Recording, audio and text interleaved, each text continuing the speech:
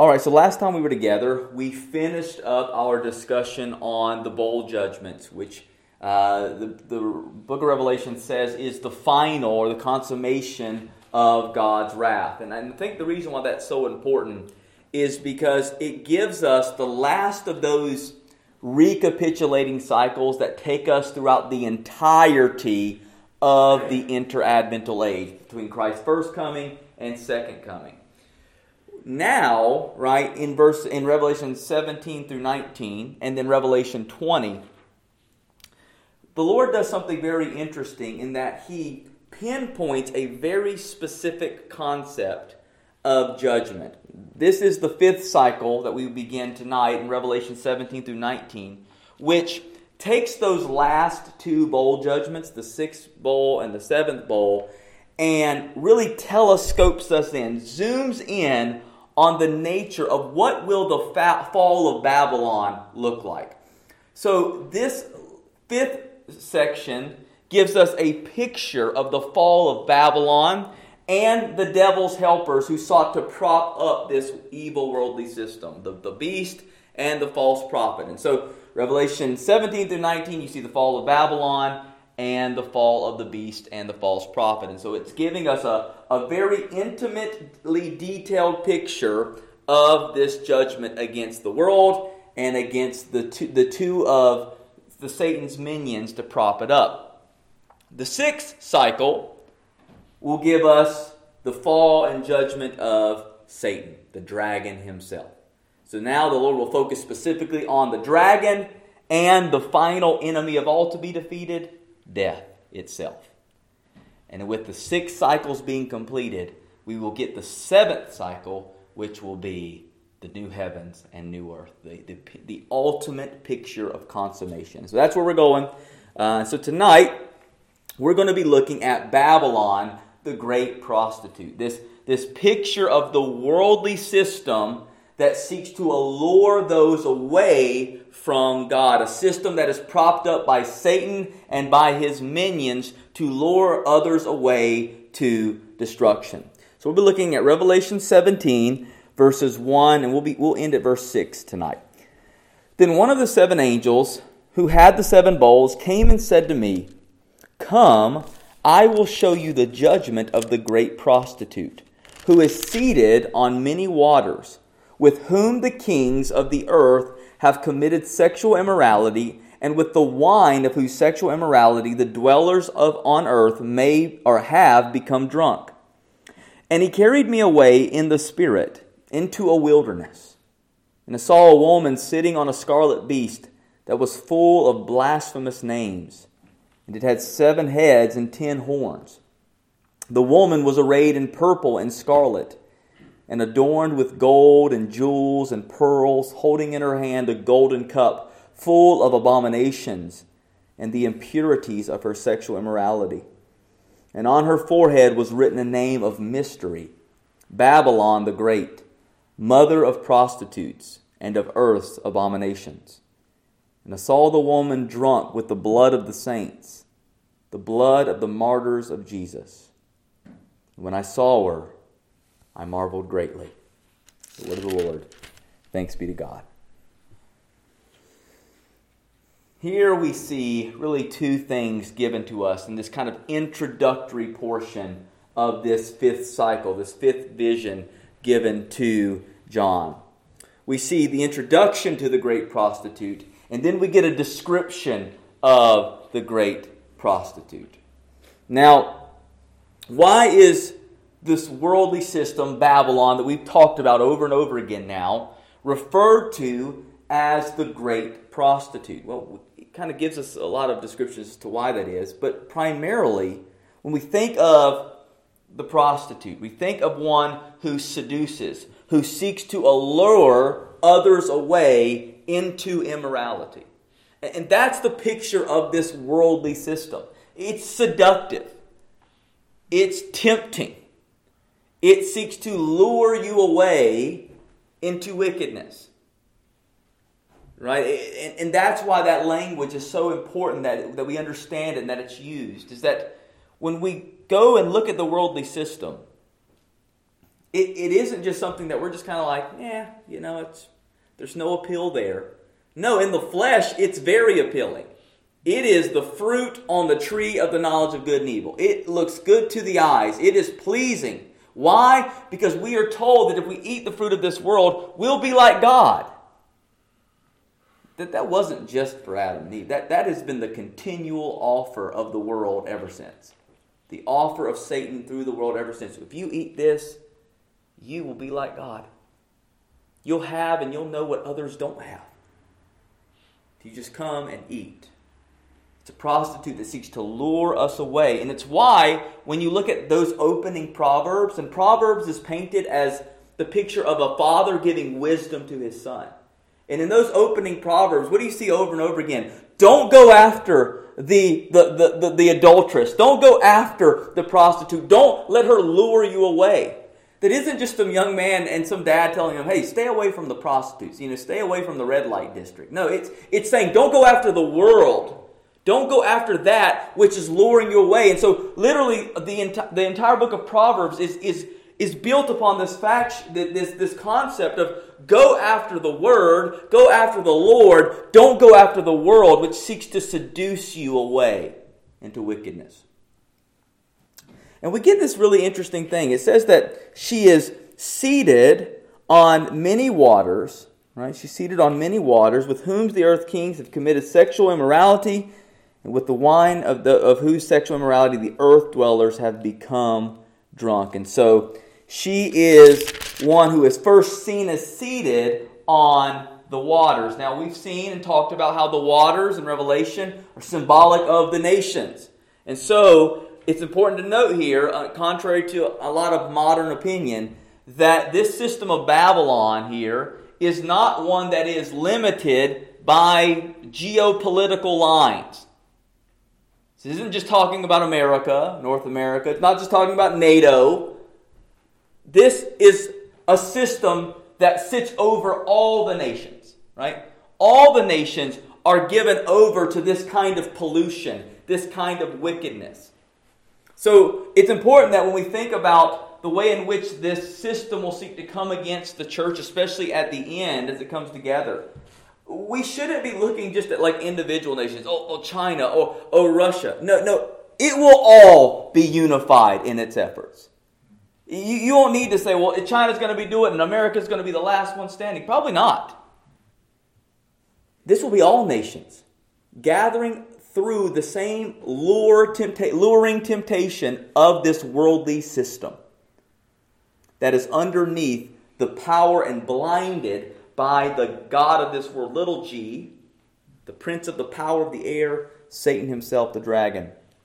And this seated for many waters actually comes from Jeremiah 51, which talks about the fall of Babylon itself. I'm going to turn over there and read Jeremiah 51, verse 6 through 13, which talks about the fall of Babylon, prophesied of the literal Babylon during Jeremiah's time, but of the greater Babylon to come in the days ahead of us. Jeremiah 51, verse 6 through 13, we read, "Flee from the midst of Babylon. Let everyone save his life.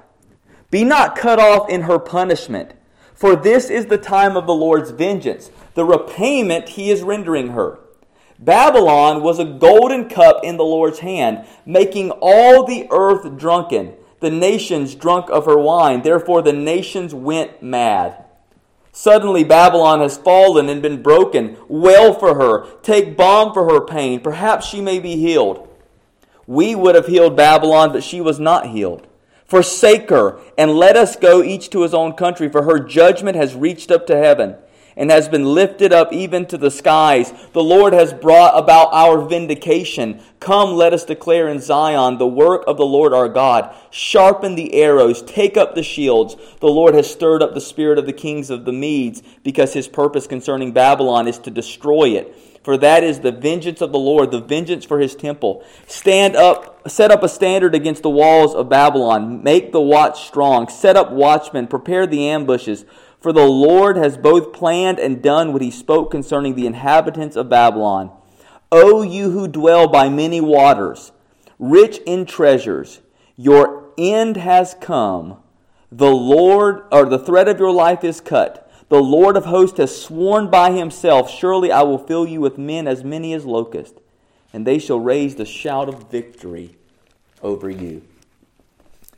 So this language, this her sitting on waters, her being a great prostitute, her having a cup by which the nations drink from. John is getting all of this. The revelation of all of this is coming from that prophecy against Babylon in Jeremiah 51. Jeremiah 51 is talking about the literal fall of the old Babylon. But that was a foreshadow of the greater fall of the worldly system to come. She will be cut off. She who is seated upon many waters. She who has led the earth's kings to commit sexual immorality and has given over her wine to cause others to drink after her immorality and her wickedness. Hosea chapter 4 verse 11 through 12 talks about this kind of whoredom here. It says, whoredom, wine, and new wine which take away the understanding. My people inquire of a piece of wood, and their walking staff gives them oracles. For a spirit of whoredom has led them astray, and they left their God to play the whore. So, in the Bible, right, when we think of adultery, whoredom, sexual immorality, it's not always in the context of just sexual perversion. Overwhelmingly in the Bible, when we think of that kind of adultery, it's in the terms of spiritual adultery. It's that you've gone after other gods. You've whored yourself over to that which cannot please you, that which cannot offer you and give you anything. You have whored yourself after a cheap substitute, God's saying. And when you go after the world and seek to find pleasure from it, you're telling God that what He gives you isn't enough. That this is why there's such danger when the Bible says, thou shalt not covet. What is coveting, right? We often think of jealousy, but it's deeper than that. When you covet, you want something that someone else has. And when you covet, what you're saying to God is, I'm not happy with what you've given me. I'm not happy with the providence you've allotted my life. I'm not happy with the wife of my youth. I'm not happy with the job that you've faithfully given me to meet the needs of my family. I'm not happy with living a quiet and peaceful life. I need to be known. I need people to thank me and to have fame and wealth and fortune. All of that is an allurement that causes so many to proverbially sell their souls to the devil. Life destroyed from drugs and alcohol and everything else. Ultimately brought to shame publicly. It's because they were lured away by this world. And I think especially with our social media age, how many of our young people are lured into the trap of, I just need to be like them. I need to be a TikTok influencer, a social media influencer, YouTube influencer, and everything else between. Did you know, I think it was last year they did a study among like 14 to 16-year-olds, and a YouTube influencer was like the number 2 desired job for teenagers. That's crazy to me. I mean, that's what they want, to sit in front of a camera and make content. The lust of the world. That's why kids commit suicides for not getting enough likes on Facebook. It's why the transgender rate among young women in middle school and high school has, astronomically tripled and multiplied. Why? Because young women primarily are the most given to their peers at that age, right? Young men do stupid stuff, but young women's identity is often fashioned by their peers. Men just do stupid stuff when we're young. But women make full changes and transitions in their identity in order to feel wanted by their peers. So that's why you see all of these young women all of a sudden be like, oh, I'm a boy now. It's like, no, you're going through a phase, right? You're going through something that that needs to be counseled through and talked through and walked through.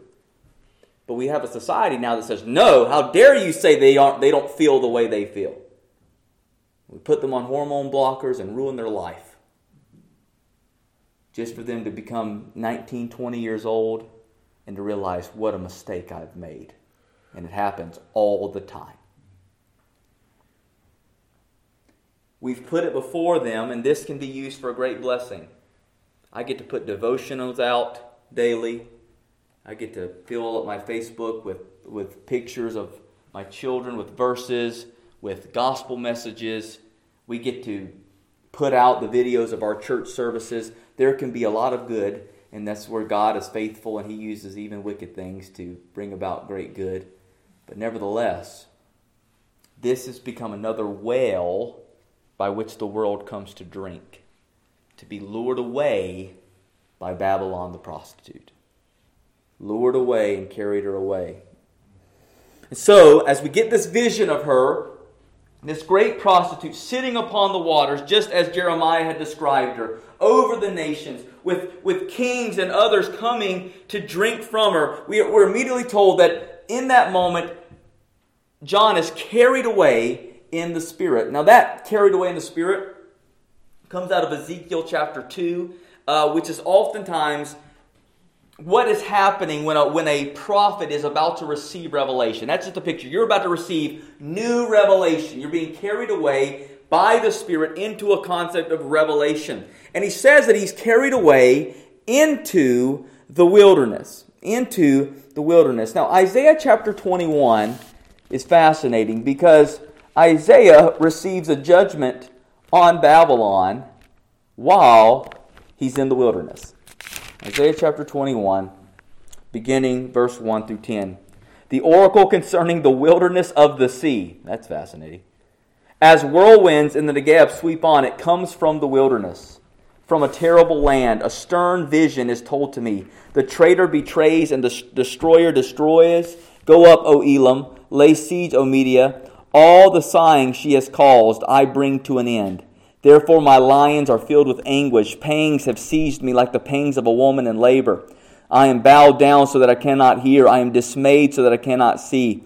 My heart staggers. Horror has appalled me. The twilight I longed for has been turned for me into trembling. They prepare the table. They spread the rugs. They eat and drink. Arise, O princes, oil the shield. For thus the Lord said to me, go set a watchman. Let him announce what he sees. When he sees riders, horsemen in pairs, riders on donkeys, riders on camels, let him listen diligently, very diligently. Then he who saw cried out, upon a watchtower I stand, O Lord, continually by day. And at my post I am stationed whole nights. And behold, there comes riders, horsemen in pairs. And he answered, fallen, fallen is Babylon. And all the carved images of her gods he has shattered to the ground. O my threshed and winnowed one, what I have heard from the Lord of hosts, the God of Israel, I announce to you. So here we see Babylon referred to as the wilderness of the sea. All of this language that once again we're getting used, brought back up in the revelation of Christ. And we see here this picture of the war coming up and how Babylon is in many ways kind of partying herself. She's not prepared. She thinks everything's good. The spices are good. Everything about her is good. The market's good. The trade is good. Everything about her seems to be good. She thinks that she can make enough preparations to prepare herself from the judgment to come. And this is exactly the way in which Babylon actually failed, the real Babylon. Remember the whole writing on the wall scene? They're in there. The Babylonians are partying it up. And little do they know that the Persians are literally right outside the wall. You have been weighed and judged. The writing was on the wall. But they didn't know it. They were partying. Little did they know that very night they would be destroyed. And that picture is how the Babylon picture of the world will be. Everyone will think, it's good. Everyone will be saying, it's really good. Things are great. It's the best it's ever been. We're eliminating this body which seeks to bring shame to us, which seeks to limit us, these bigots, as we will be called. We're eradicating them, and now we can live freely and fully in an inclusive and tolerant utopia. Peace, peace, they will say. But there will be no peace. There will be destruction. And it's important that this judgment on Babylon is given in the wilderness. Why? Where are God's people? We're in the wilderness. Where are we persecuted by Babylon? In the wilderness. And there, where it has sought to pass its oppression upon us, God declares its judgment on Babylon. This is actually a picture of God answering the prayers of His saints. That's why He does it in the wilderness. It's to show that this system which sought to bring persecution to you in this world will itself be judged here and now. Your prayers have been answered, my people. Babylon will be judged. She will fall in the very wilderness where she sought to oppress you. And that's going to be important. Because we're going to get a little parenthesis here at the end, in the beginning of chapter 19, at the end of this visionary cycle, which will show as Babylon, the prostitute, is being destroyed. What will the bride of Christ be doing?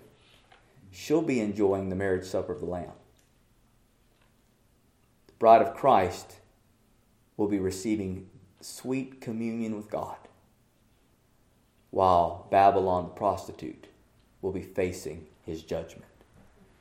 It's the story of two women, the faithful bride and the adulteress. Church, God's faithful, are a picture of that bride. The worldly system which seeks to go away from Him and rebel against Him and go after another lover is the adulteress. And she will be judged as such. We then get a description of the woman, though. He says of her that she was sitting on a scarlet beast that was full of blasphemous names, and it had 7 heads and 10 horns.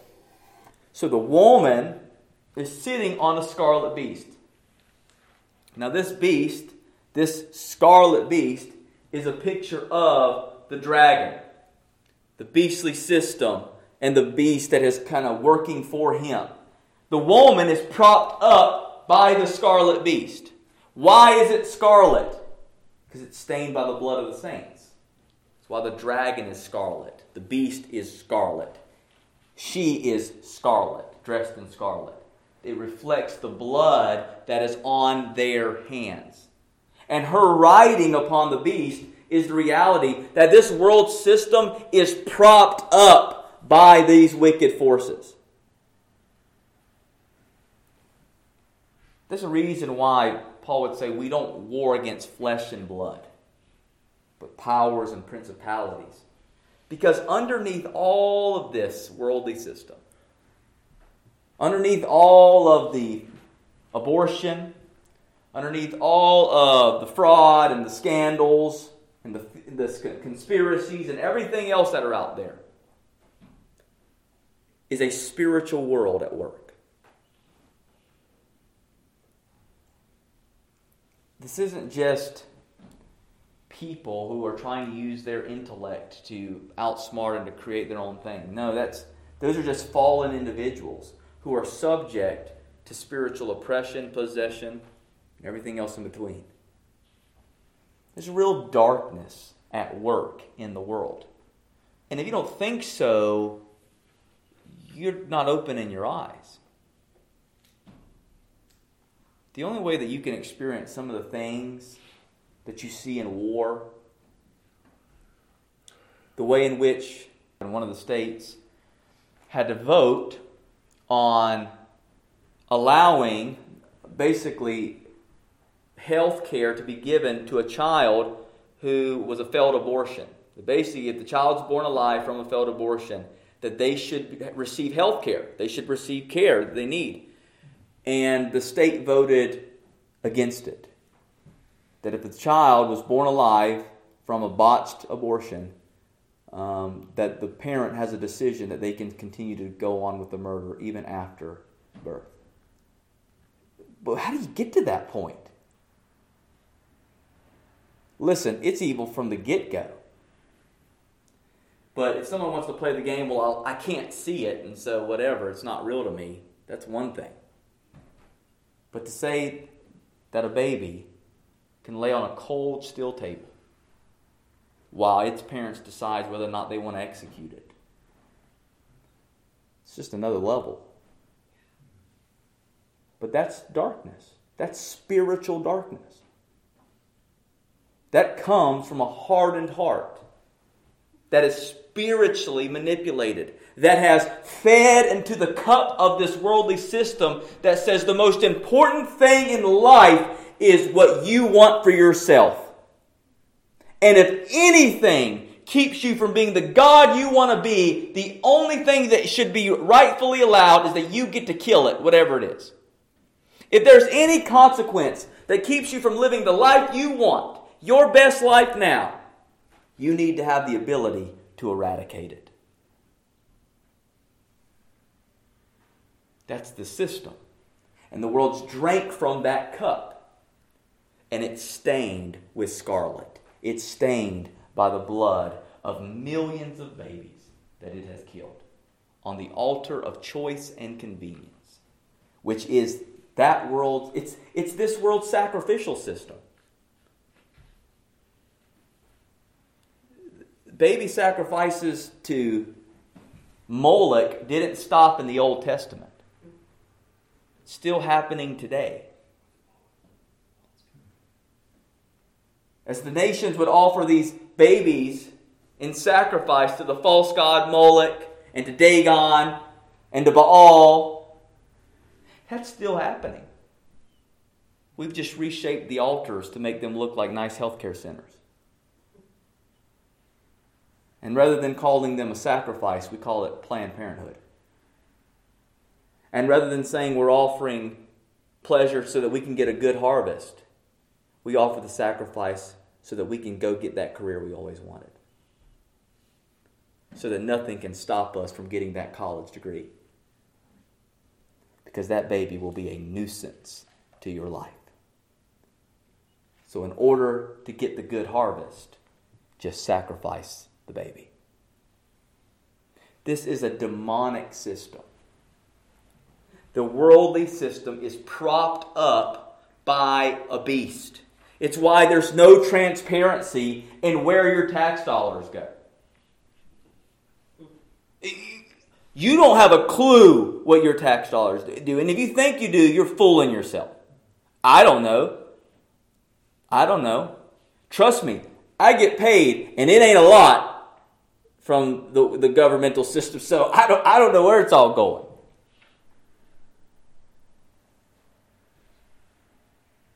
It's all a part of the same system. Propped up by a beast that it rides upon and seeks to devour any sort of righteousness that would get in its way. We know that this is a picture of the beast and the dragon that's propped it up because of the descriptions. It has blasphemous name and 7 heads and 10 horns. Back in Revelation 12 verse 3, we saw this of the dragon. Another sign appeared in heaven. Behold, a great red dragon with 7 heads and 10 horns on his head with 7 diadems. And then when it came to the beast in Revelation 13:6, it opened its mouth to utter blasphemies against God, blaspheming His name and His dwelling, that is those who dwell in heaven. So this beastly system, fueled by the influence of the dragon, is what props up this world. It's what holds it up as it seeks to move out, accomplishing its purposes, offering its sinful lust to the world to come and drink of. We see that description continued in verses 4 through 6. The woman was arrayed in purple and scarlet. We'll stop there for a second. Purple, right? A picture of what? Nobility, royalty. This is not some picture of some common street prostitute or anything like this. This is a picture of almost a queen. who is attractive, who is seen as royal. I think it's so amazing. I saw a preview the other day for a movie that's coming out about the origins and the creation of Hollywood. You know what the title of that movie is? Babylon. Talk about screenwriters not even knowing what they're doing, right? The name of the creation. And it's a movie about how it was founded upon immorality and lust and the desire to be famous and powerful. So they're calling a movie on the creation of Hollywood Babylon of all things. I thought, boy, sometimes the Lord just makes it obvious. Right? We allow people to come through our television and our computer screens that we did never allow to walk through that front door. We allow situations into our home through shows, through entertainment, that we would never let enter into our house and sit at the table. It's the easiest way to infiltrate it, to move through the airways directly into the living rooms of people's homes. Now, it's not just Hollywood. Hollywood's just another extension of this entire system. It's a system that's all-encompassing. Politics, education, entertainment. It's got its hand in all of it. It's seen as royal. It draws attention. I think that's also a picture of the fact that it will infiltrate many of the leaders, not all the leaders of the world.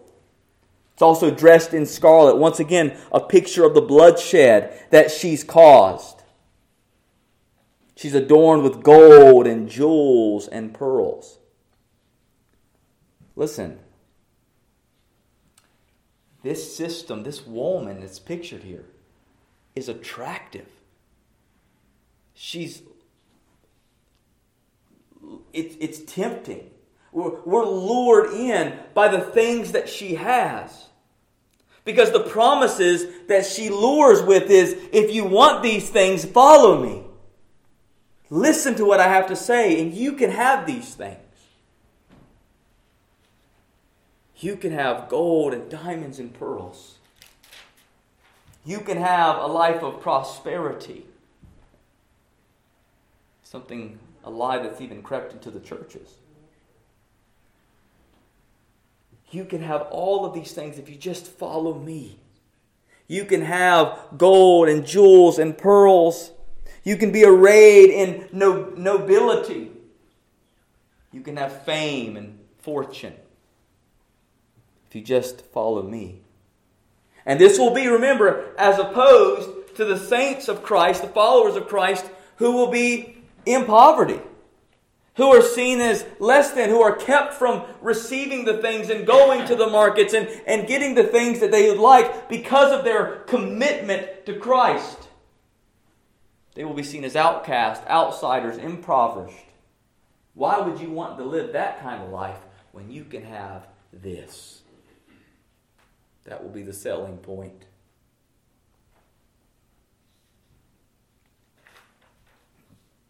Jeremiah 2, verse 34, talking about Babylon again, it says, "On your skirts is found the lifeblood of the guiltless poor. You did not find them breaking in, yet in spite of all these things, you crushed them." We see that she's holding in her hand a golden cup full of abominations, impurity, immorality.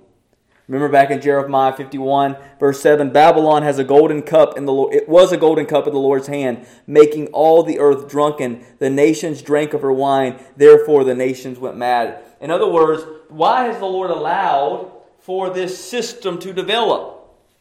Well, He does so as a judgment.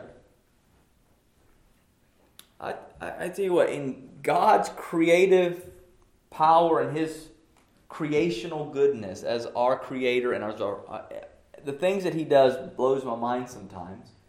But one of the things that's always amazed me is that God will give you what you want. And if you want the world, He says, here. He gives you over to Babylon and her cup. And he says, drink away. That's what you want? Drink away. Drink away. That's why he says in Isaiah chapter 1, right? Come, let us reason together. Though your sins are like scarlet, they can be made white as wool. What do you want? Do you want to go drinking after the world? Do you want to go after this worldly system full of bloodshed, full of immorality, full of abomination? Or do you want to be cleansed and have life everlasting? What do you want? Once you've decided, well, I'll drink from the cup of the Lord, rivers of living water, then yes, eternal life is yours. And He will give you more and more and more of it for all eternity. But if you want the cup of the prostitute, He says, drink away. And I'll ensure that you drink till you don't even remember that there was an opportunity to reason together anymore. Because there will be no reason left in you. And that's what Romans 1 is all about. You see in Romans 1 this continual elevation of the Lord giving them over to a depraved heart. And it just continues to get worse and worse and worse to the point that it says, now, not only are they doing these things, but they're giving hearty approval to them. Why? Because they've gotten so drunken with the wine of the world that they have no reason left. And that's why I think sometimes you can be talking to someone, and it's been much more easy to do this nowadays, where you're talking to someone and you realize we're not even on the same plane of reality anymore.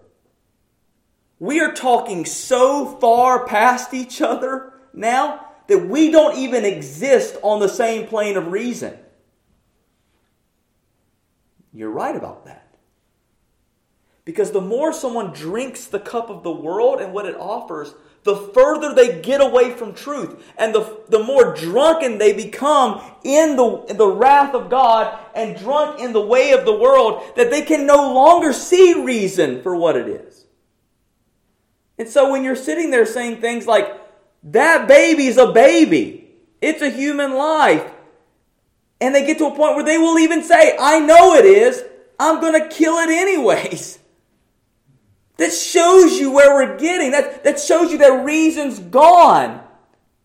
My 6-year-old couldn't tell you what he is. This is a boy, but one day he's a dentist, next day he's a firefighter, some days he's a monster, other days he's a grizzly bear. You think I'm going to put in his hands a decision that radically alters his life forever by neutering him? We're not talking about adults making decisions for themselves. Listen, if you're an adult and you want to go do stupid things to yourself, go do stupid things to yourself. I'm going to tell you not to, but you're an adult. But don't you dare bring that upon children who can't even spell their name. But the reason why we allow that, and the reason why places like Boston Medical Center and these top medical schools around the world are allowing for these transgender surgeries, these gender transitional surgeries, is because we don't reason anymore. Because they're drunk with the wine of the world. And their reason has left the building. We have given the car keys of governance to a world that's drunk with wine. And we're shocked when it crashes over and over again.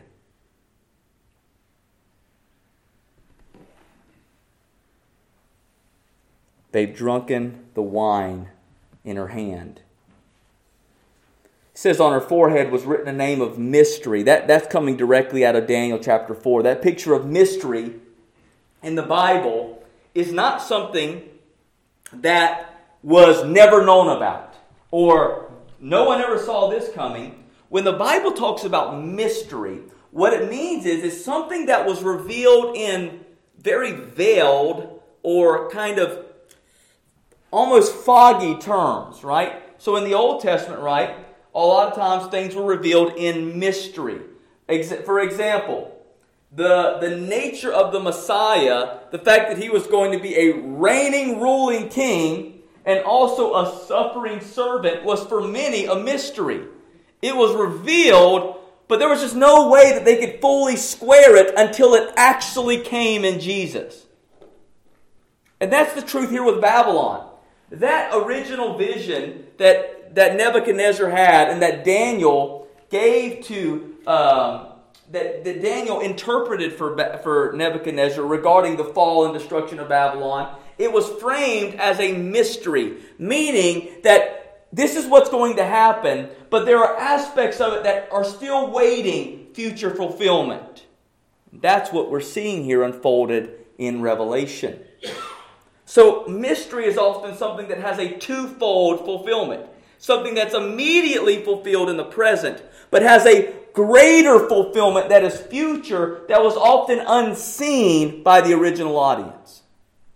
And this is another one of those examples.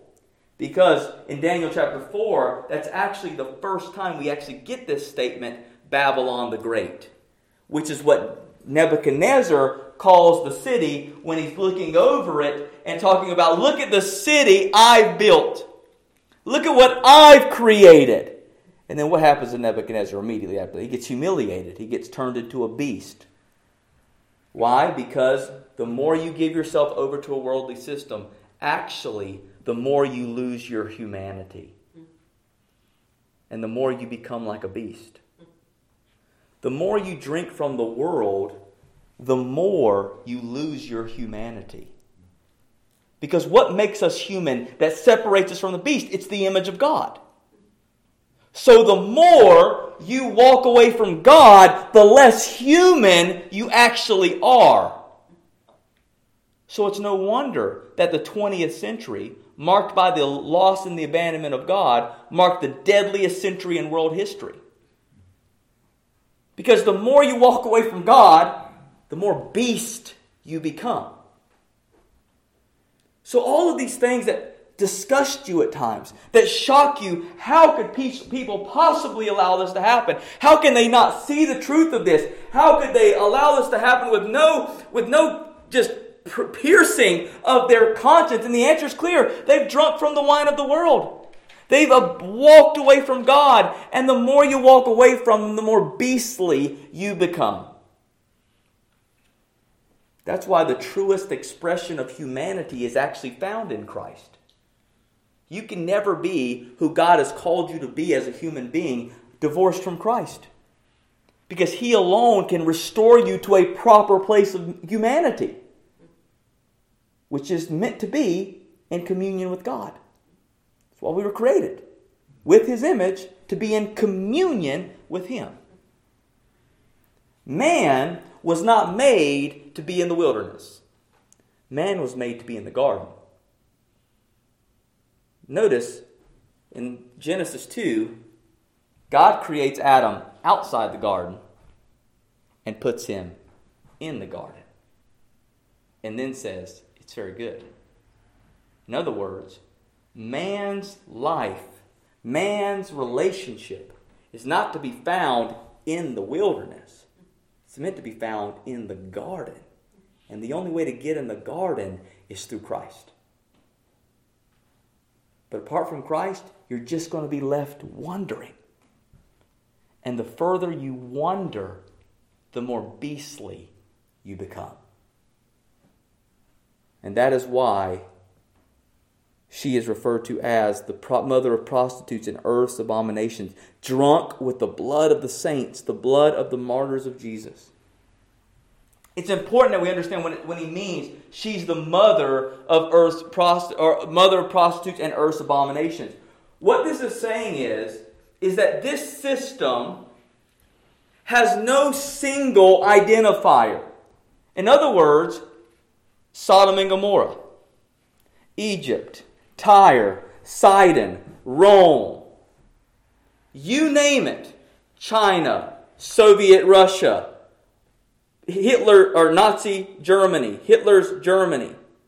These are all daughters of Babylon the Great. She's been producing these all along. And just what we will see at the end is a culmination of her. A culmination as opposed to just one single nation leading the cause and the detriment.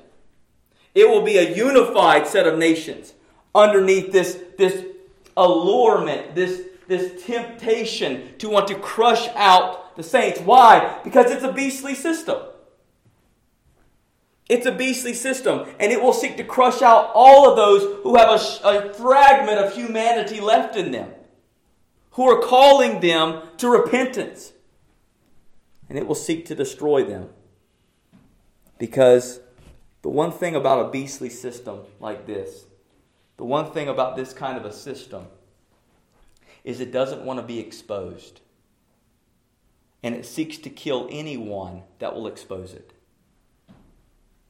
There's a reason why ultimately John the Baptist had to have his head cut off. Because he was exposing wickedness. He was exposing wickedness. And notice the way in which, in the Bible, it's often women who lead leaders to do evil things. So for Ahab, it was Jezebel. For Herod, it was Salome. It was the influence of a seductress luring them to do evil things. That's the picture of Babylon. Luring men to do evil things, to kill the saints, in other words, to kill out the light, so that it can remain in the darkness.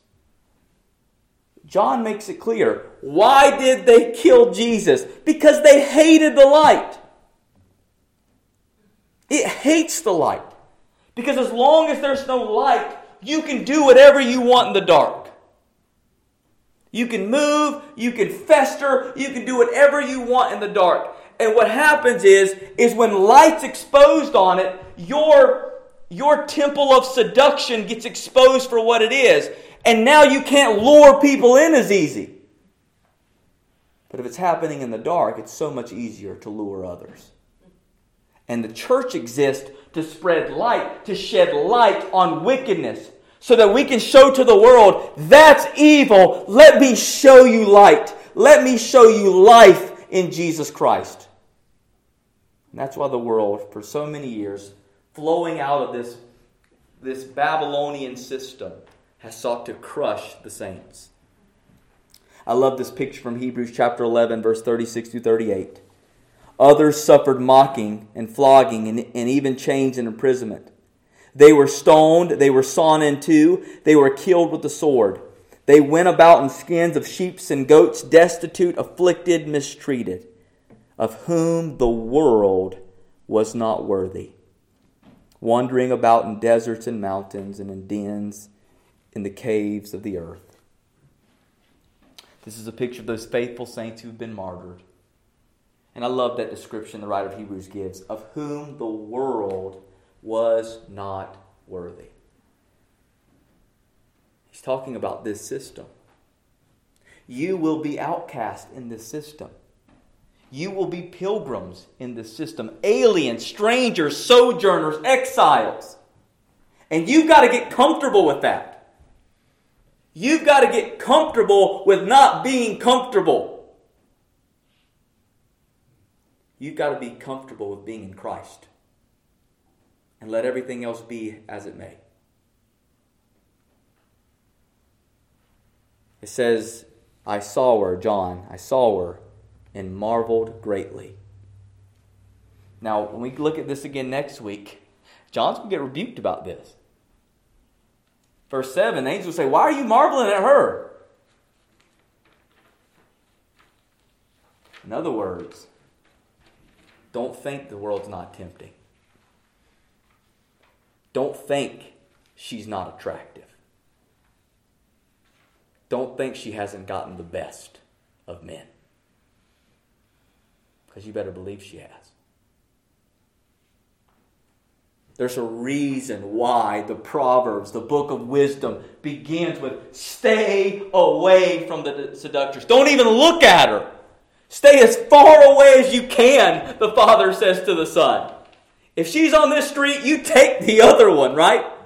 You get as far away from her as possible so that she can't lure you in.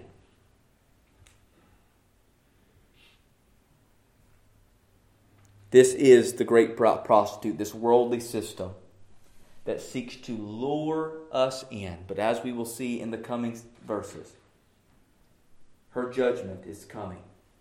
She will be destroyed. She will not last. And unfortunately, those who are drunk in her and who are of her will go down with her. Here's some closing takeaways. First, beware demonic mirages in the wilderness. Now what's a mirage, right? Mirage, you go out into the desert, you're thirsty, you're hungry, and all of a sudden, man, that looks like water. It looks like it. And so you go and you spin and you exert effort to go over there to get some water, and guess what? There's nothing there. There's more sand. And you see it again. Oh, that looks like trees and some shade, and you go there, and it's your mind playing tricks on you in the wilderness.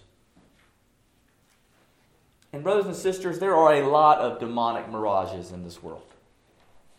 Things that, looking at it, say, man, that's going to be good. That'll give me pleasure. That'll give me satisfaction.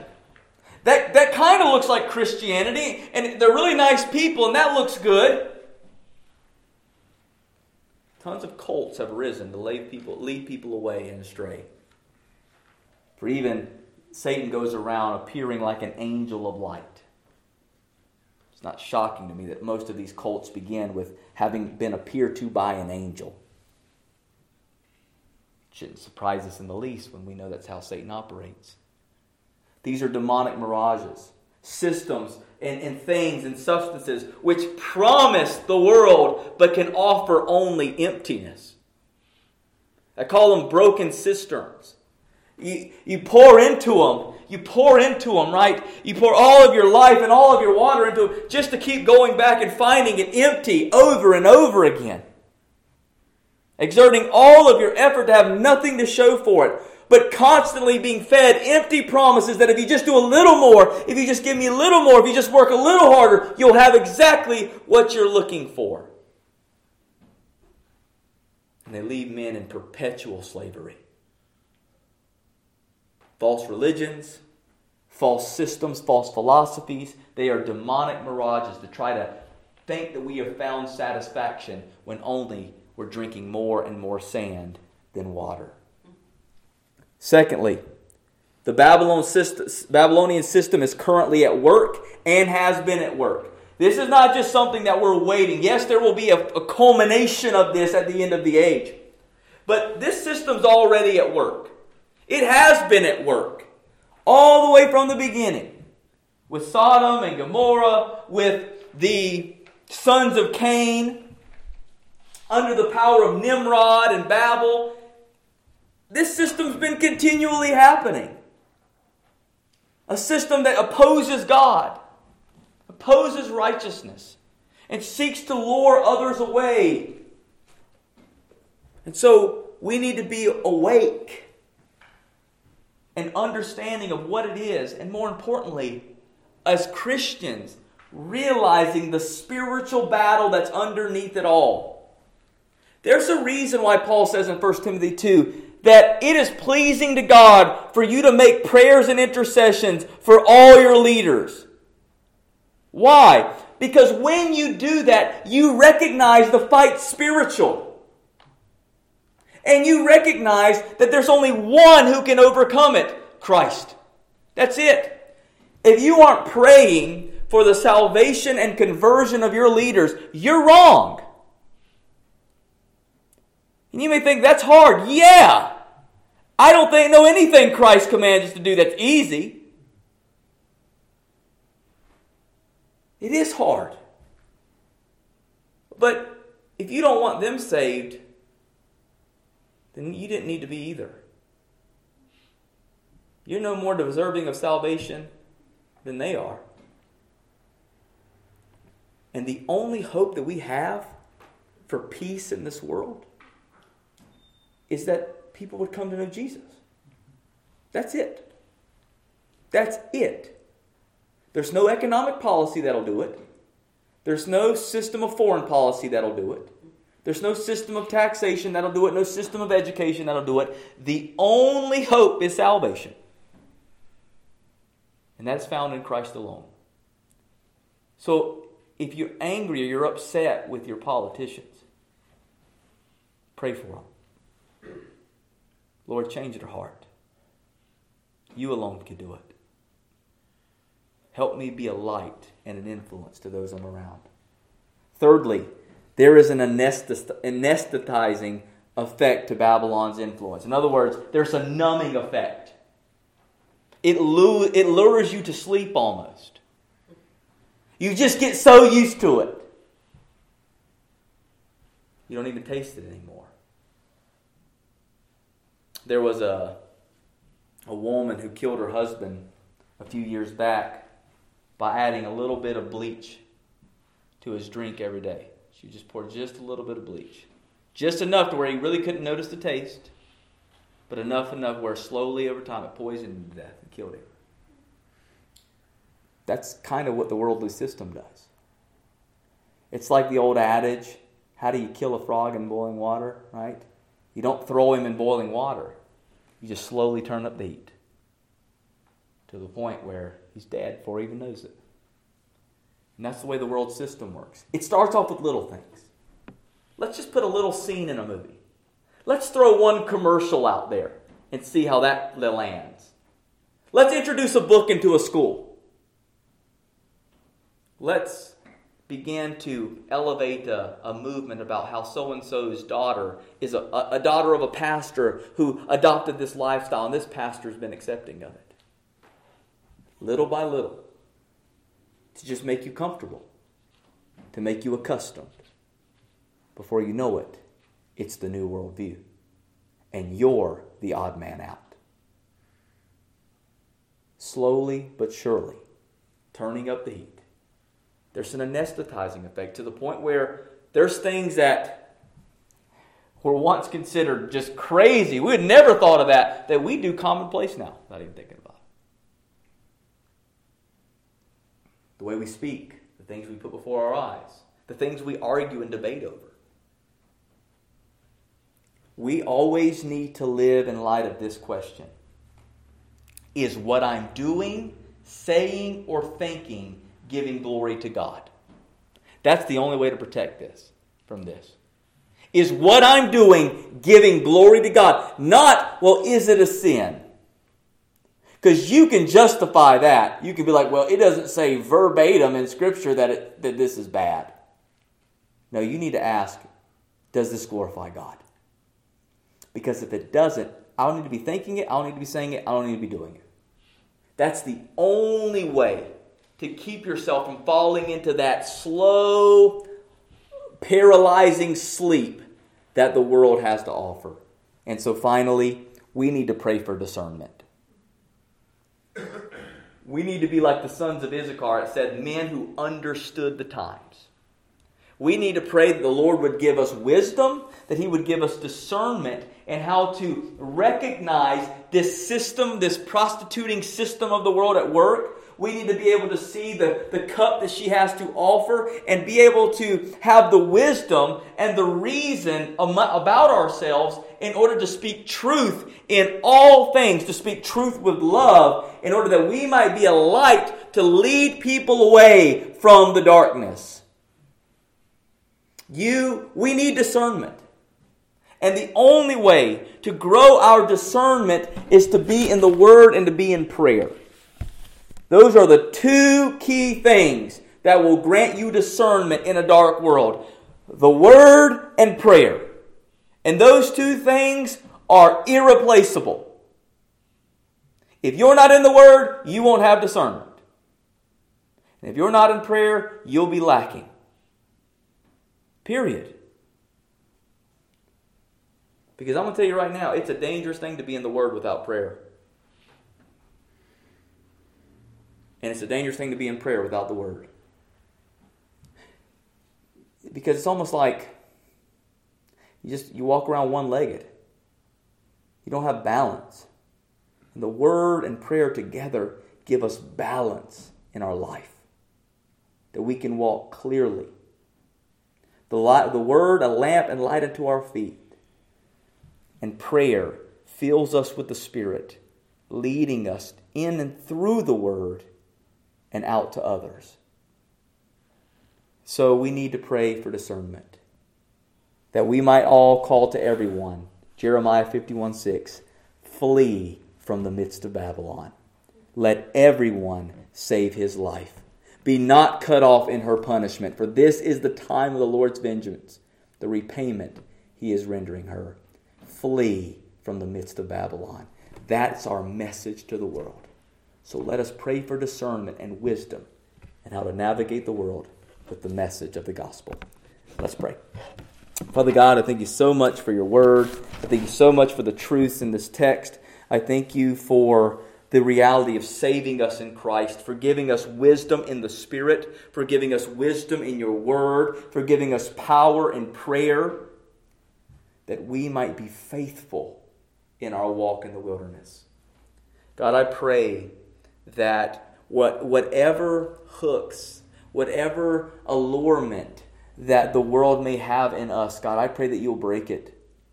Whatever there is right now that we find ourselves slowly sipping upon, that the world has to offer, God, I pray that you will break our desire for it.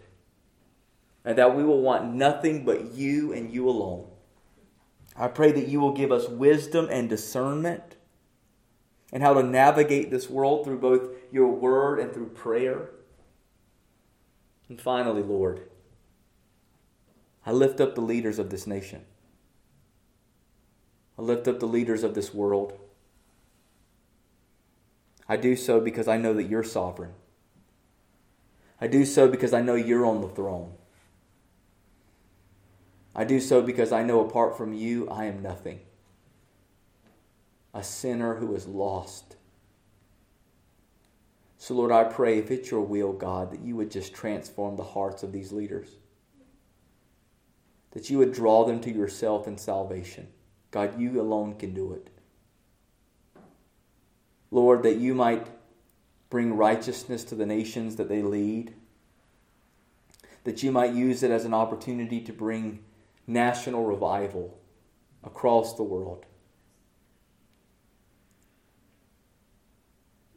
Lord, we pray for this because you are sovereign. You alone can change hearts. But Lord, if you should see fit to keep those who have abandoned you in judgment, God, we say just give us strength. Give us strength. Give us wisdom to be able to navigate the world ahead faithfully for the glory of your name and for the accomplishment of your purposes, knowing that no matter what, you win. The Lamb will triumph. And the bride of Christ, us, will dwell with you in the house of the Lord forever. For that, we say, help us now as we leave this place to be your light to a broken world. In Christ's name we pray. Amen.